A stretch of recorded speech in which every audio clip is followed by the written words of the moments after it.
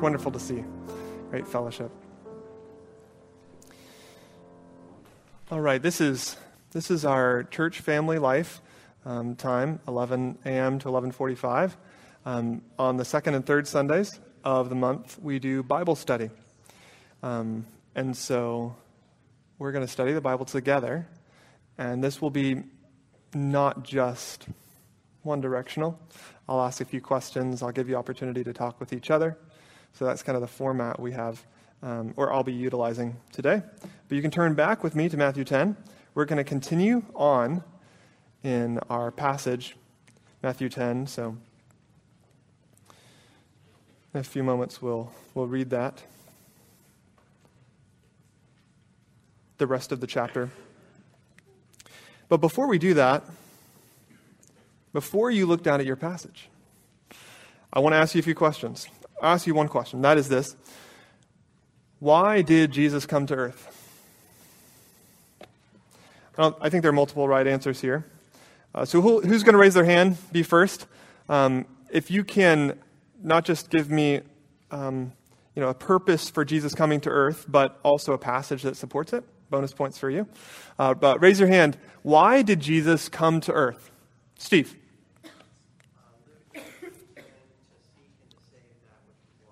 Amen. Seek and to save those that are lost. Good. Luke 19:10. Who else? Why did Jesus come to earth?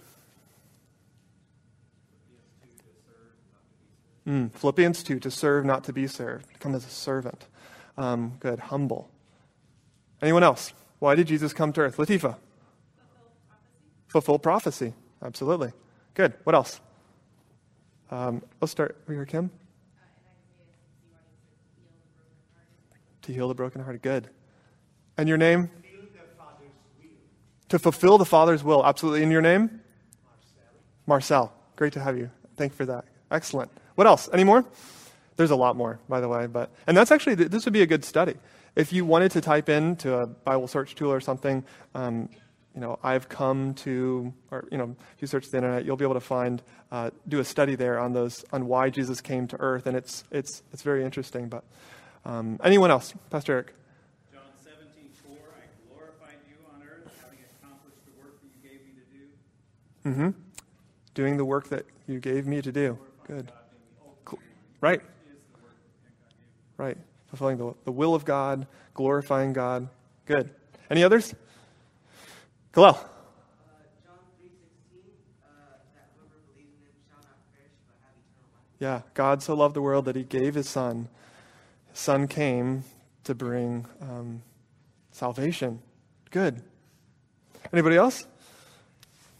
Yes. Justin? No. Dave. My bad.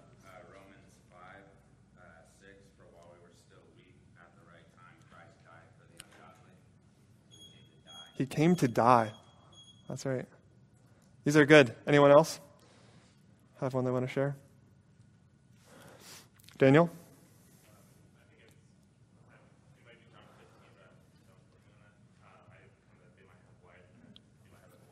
Yep.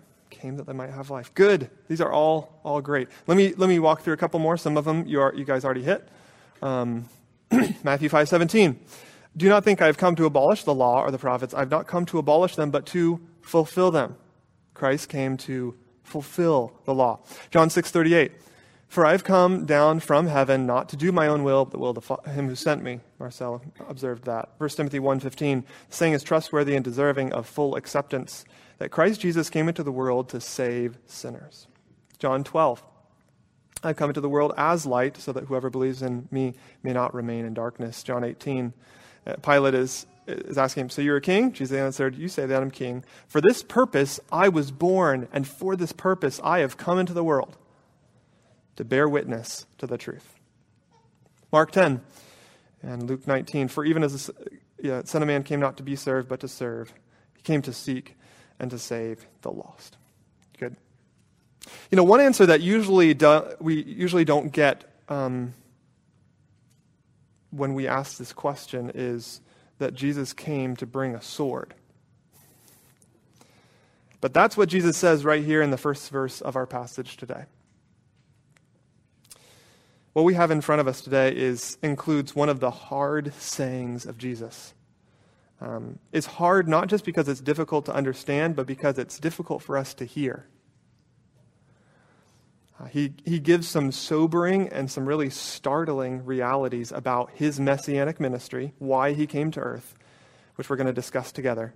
And then Jesus connects that reality with the serious cost of following him. In a moment, we're going to read the passage and work through it together. But let's just pray. Ask God to open our eyes, once again, to prepare our hearts to understand and receive and then obey his word. Heavenly Father, thank you for your word. It is sharper than a two-edged sword. It pierces and divides and exposes, and your word corrects and guides. And I pray that you do all of that right now for the glory of God. Amen. Do not think that I have come to bring peace to the earth. I have not come to bring peace, but a sword. For I have come to set a man against his father, and a daughter against her mother, and a daughter-in-law against her mother-in-law, and a person's enemies will be those of his own household. Whoever loves father or mother more than me is not worthy of me, and whoever loves son or daughter more than me is not worthy of me. Whoever does not take his cross and follow me is not worthy of me.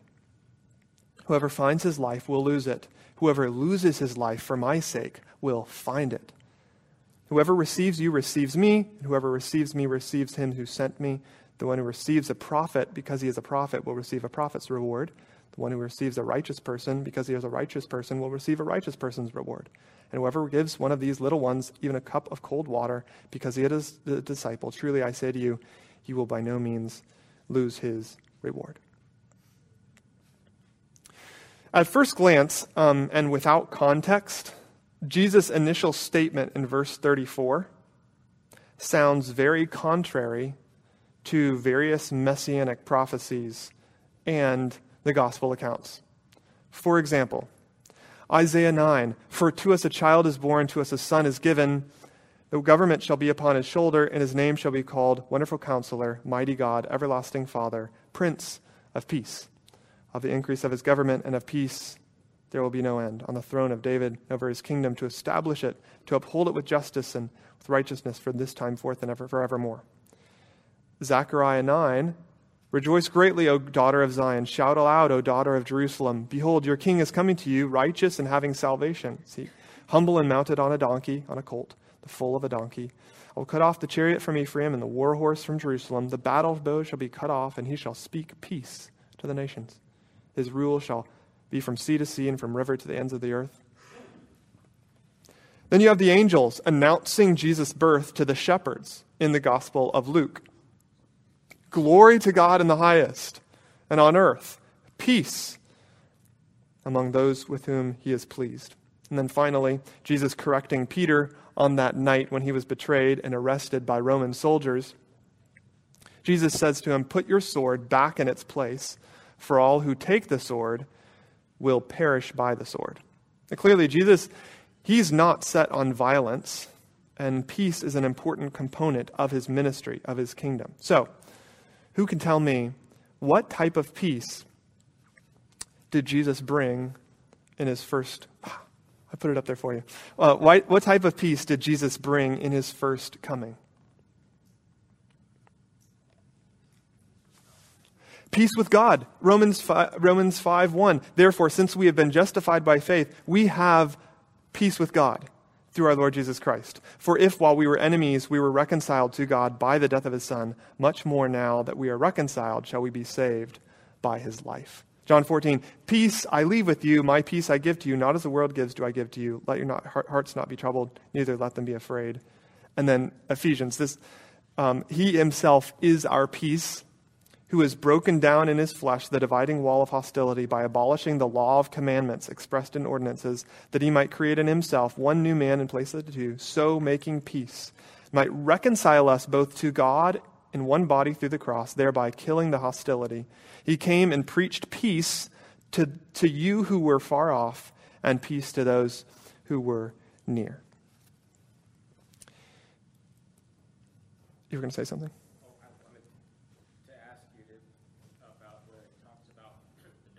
You can't ask questions. I'm the only one that asks. I'm just kidding. Go ahead. I want to Afraid of this. talk about where it says the dividing wall of hostility, and just to clarify that hostility is between man and God, right? It's not between the followers of God or the gospel and the world. It's the hostility between God and man. Let's just open up Ephesians 2 real quick and just look at that. Because he does both. That's a good question. We're specifically focusing on his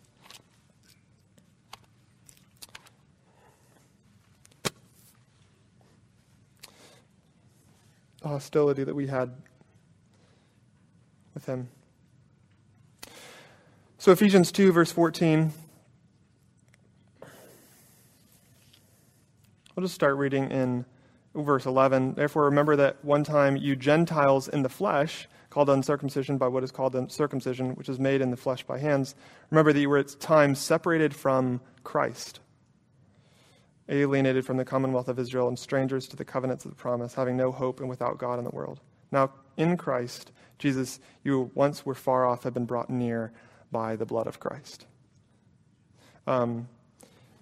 Ephesians, he'll talk about the Gentiles, and he'll talk about Jews, but here the hostility is we're Gentiles in the flesh. We're separated from Christ, and he has brought us near. He's brought us, given us peace.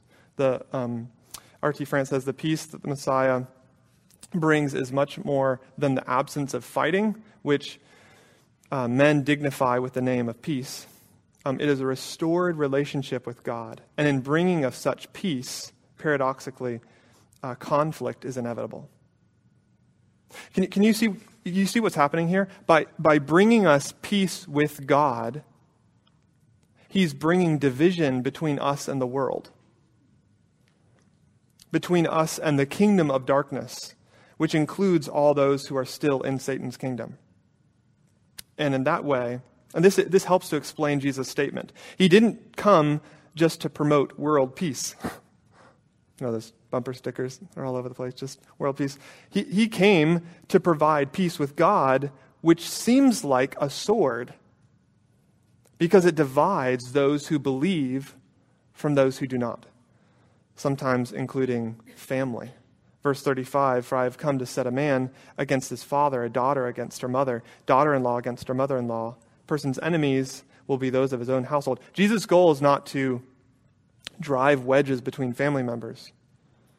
Jesus' purpose is to rescue people from destruction, and oftentimes that means they will be ostracized. They will be rejected by their own family.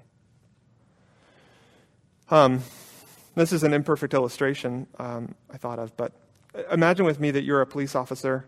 You're involved with rescuing children from situations of domestic violence. Someone could rightfully describe you as one who doesn't bring peace but a sword, dividing parents and kids. And yet that's not the whole story, is it? It's a byproduct of the greater mission for this child's safety. Again, not a perfect illustration, but Jesus came to bring a sword in the sense that the peace that he would provide would inevitably require the cutting off of relationships. Jesus explains all this to bring us to this first requirement for his disciples. All that was given to bring us to this first requirement, okay? And we find it in verse 37. Matthew 10:37, whoever loves father or mother more than me is not worthy of me. Whoever loves son or daughter more than me is not worthy of me. Number one, following Jesus requires you to love God supremely. Following Jesus requires you to love God supremely. From what I have observed here in Murrieta, California, I think for most people, whether they're Christian or non-Christian, their first love is their family. Well, first love is themselves. But second would be their family. Family is, at least by their confession, is everything. Again, they may not live like that. Their investment of time may communicate that work or possessions is is everything, but at least from what people say, from what I've observed, family is everything. But that is not the way Jesus saw it. In Matthew 12, Jesus, he's speaking to people, and his mother and brothers stood outside speaking to him, asking to speak to him, and he replies, "Who's my mother? Who are my brothers?" Stretching out his hand towards his disciples, he said, "Here are my mother, my brothers. Whoever does the will of my Father in heaven is my brother and sister and mother." And it's not that Jesus forgot who his biological family was. It's not that he failed to honor and love them. I mean, after all, in some of his final words from the cross before he died, in excruciating pain, he's ensuring that his mother is going to be taken care of. Here, John, your mother, your son. Jesus honored his parents, but at the same time, he prioritized his relationship with his heavenly Father, right? You remember when his parents couldn't find him after their trip to Jerusalem, when Jesus was a boy? What did he respond? "Do you not know I must be in my Father's house?" Following Jesus requires you to love him supremely, more than family or friends.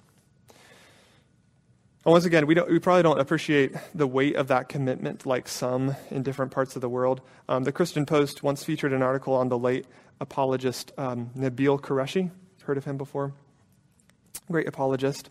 Qureshi described his conversion from Islam to Christianity, and he described it as the most difficult decision in his life. He said, I asked God to kill me because I lost my family. I lost my friends in the mosque. I lost all the people who loved me the moment I became a Christian." That is not our experience in the Western world. But for many, to choose Christ means a loss of relationships. Following Jesus requires you to love God supremely. Thoughts, questions on that? Tim?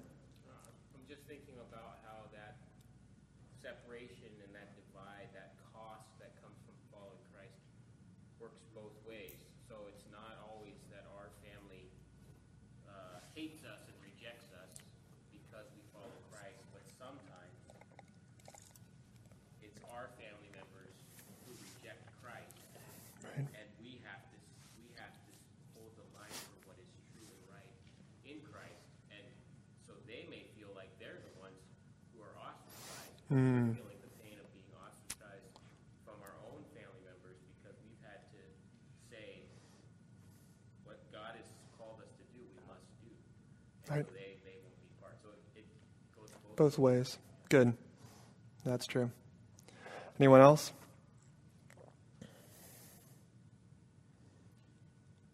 Loving God supremely doesn't mean you don't love your family. What is a great commandment? Love the Lord your God with all your heart, soul, mind, and strength, and love your neighbor. And who is your neighbor?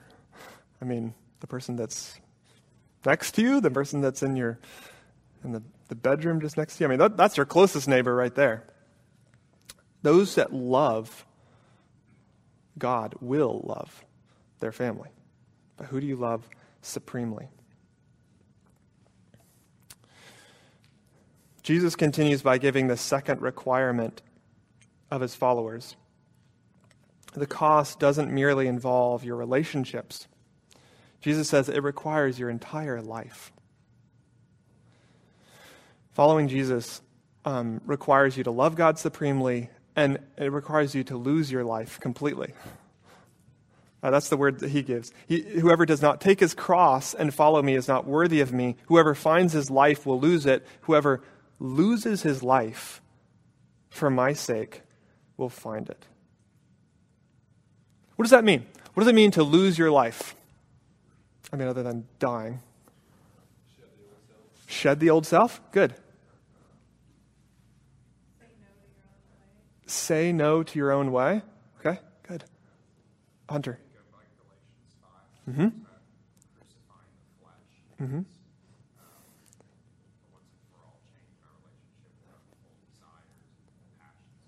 Yes. So you're pulling in that cross, crucifixion, crucifying the flesh. Good connections there. What else? Gabriel, I think he's in the back. Walk in the Spirit. Good. What does it mean to die to self? Anything else? Or lose your life?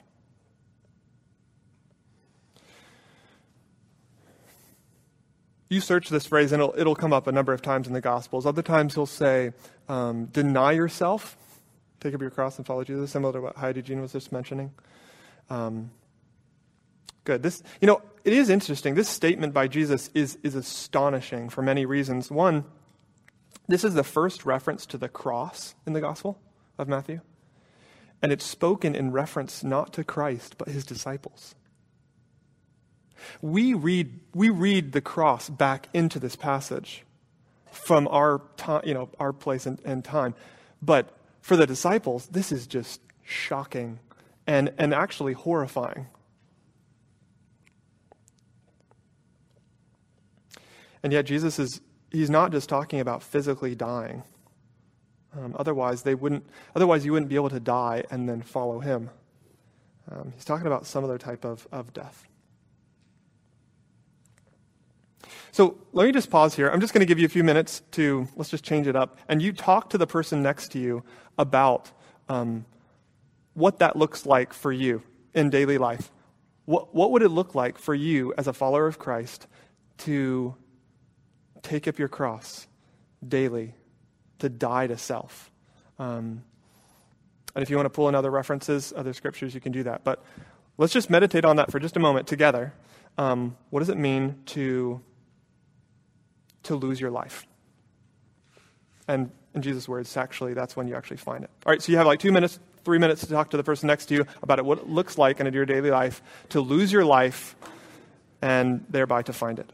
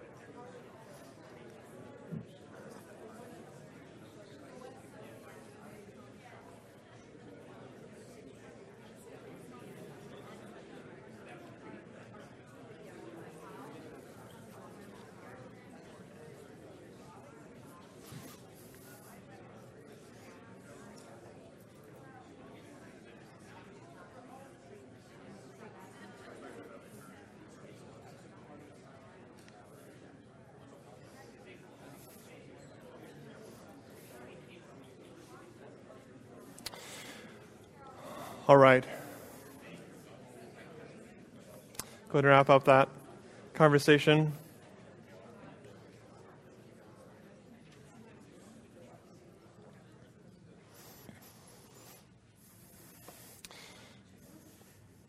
All right, we talked about following Jesus and how that requires you to love God supremely, how it requires you to lose your life completely.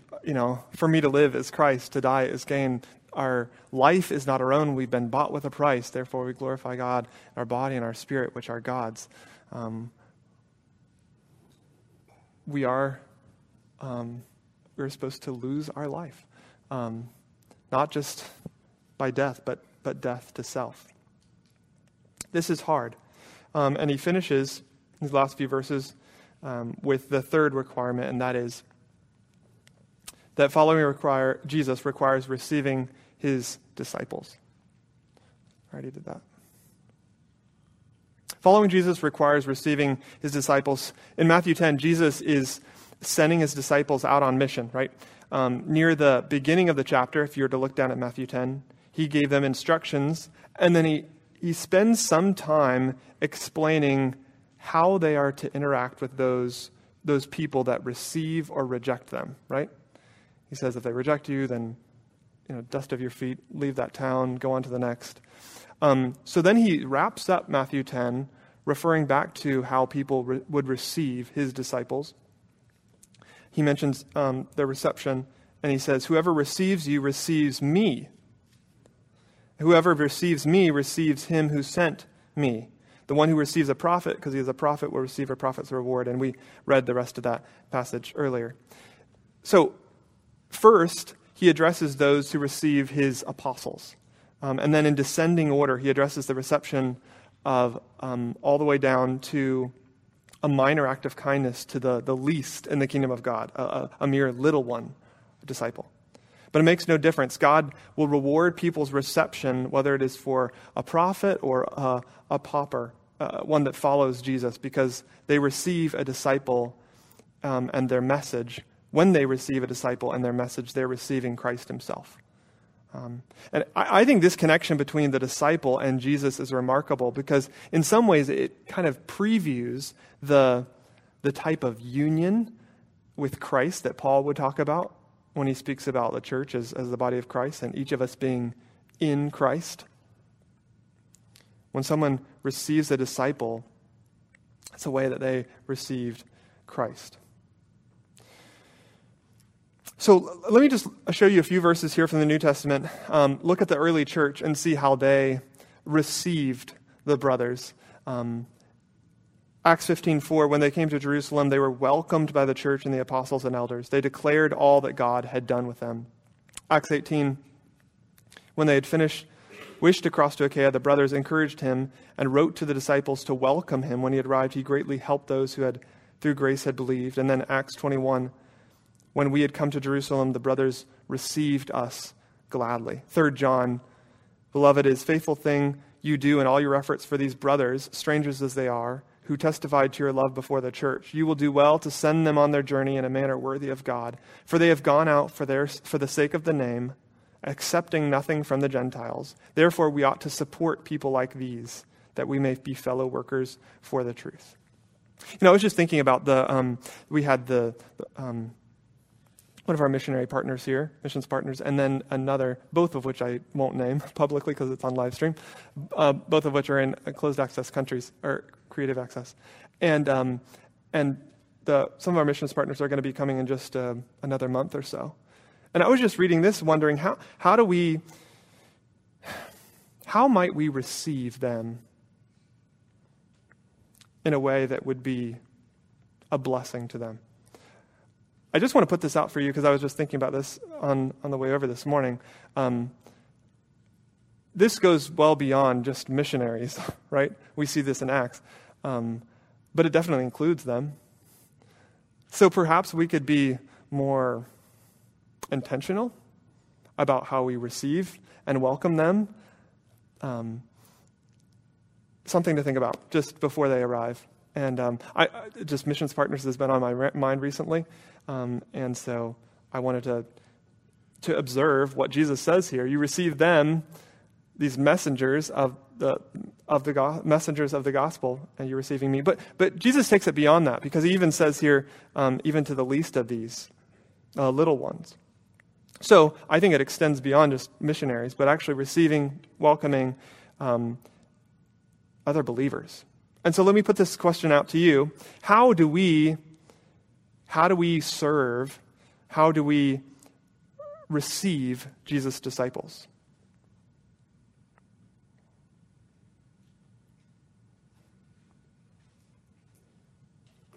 Following Jesus requires receiving his disciples.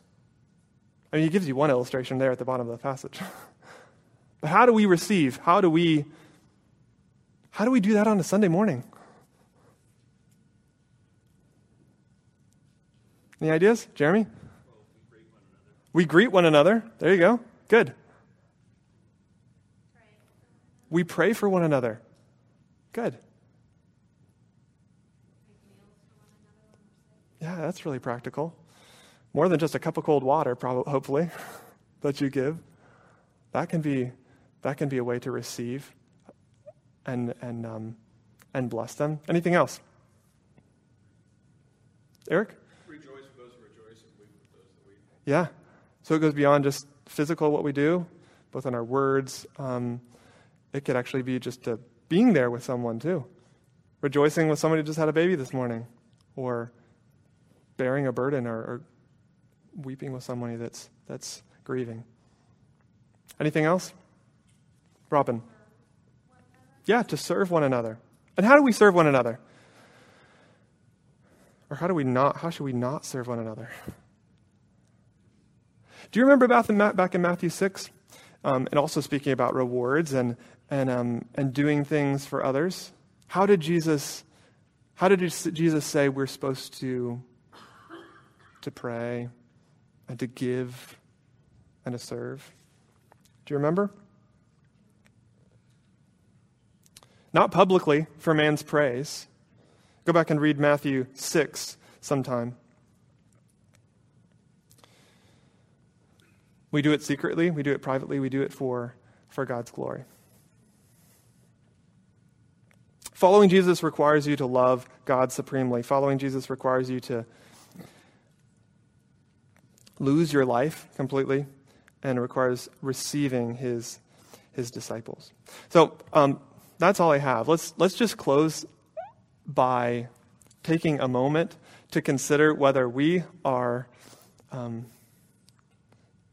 whether this is true of us. As his disciples were sitting there in front of him, and Jesus is explaining what they're going out to do and what they must be. I wonder if you have Judas also sitting there. He must be thinking to himself,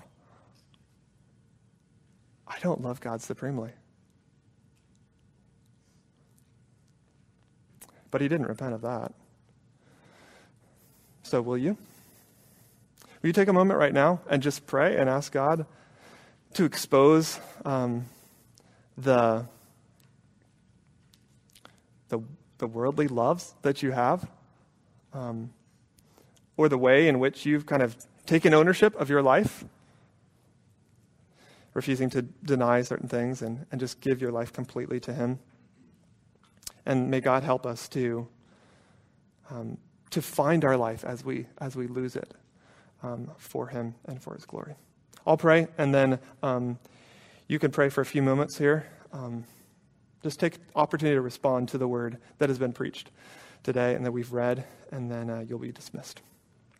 Heavenly Father, thank you for your word, that it's convicting, that it shows us our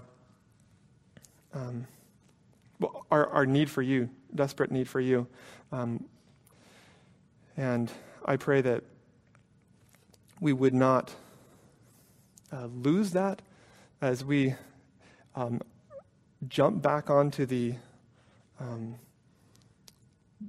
into the fast-paced life that we do have. Some of us are traveling this week. Some of us are, have all kinds of activities for the summer. I pray that we would really contemplate: do we love you supremely? Have we denied our flesh? Are we crucifying it every single day? Are we true followers of Jesus? So expose our sin and give us grace to respond in love to you. In Jesus' name, Amen.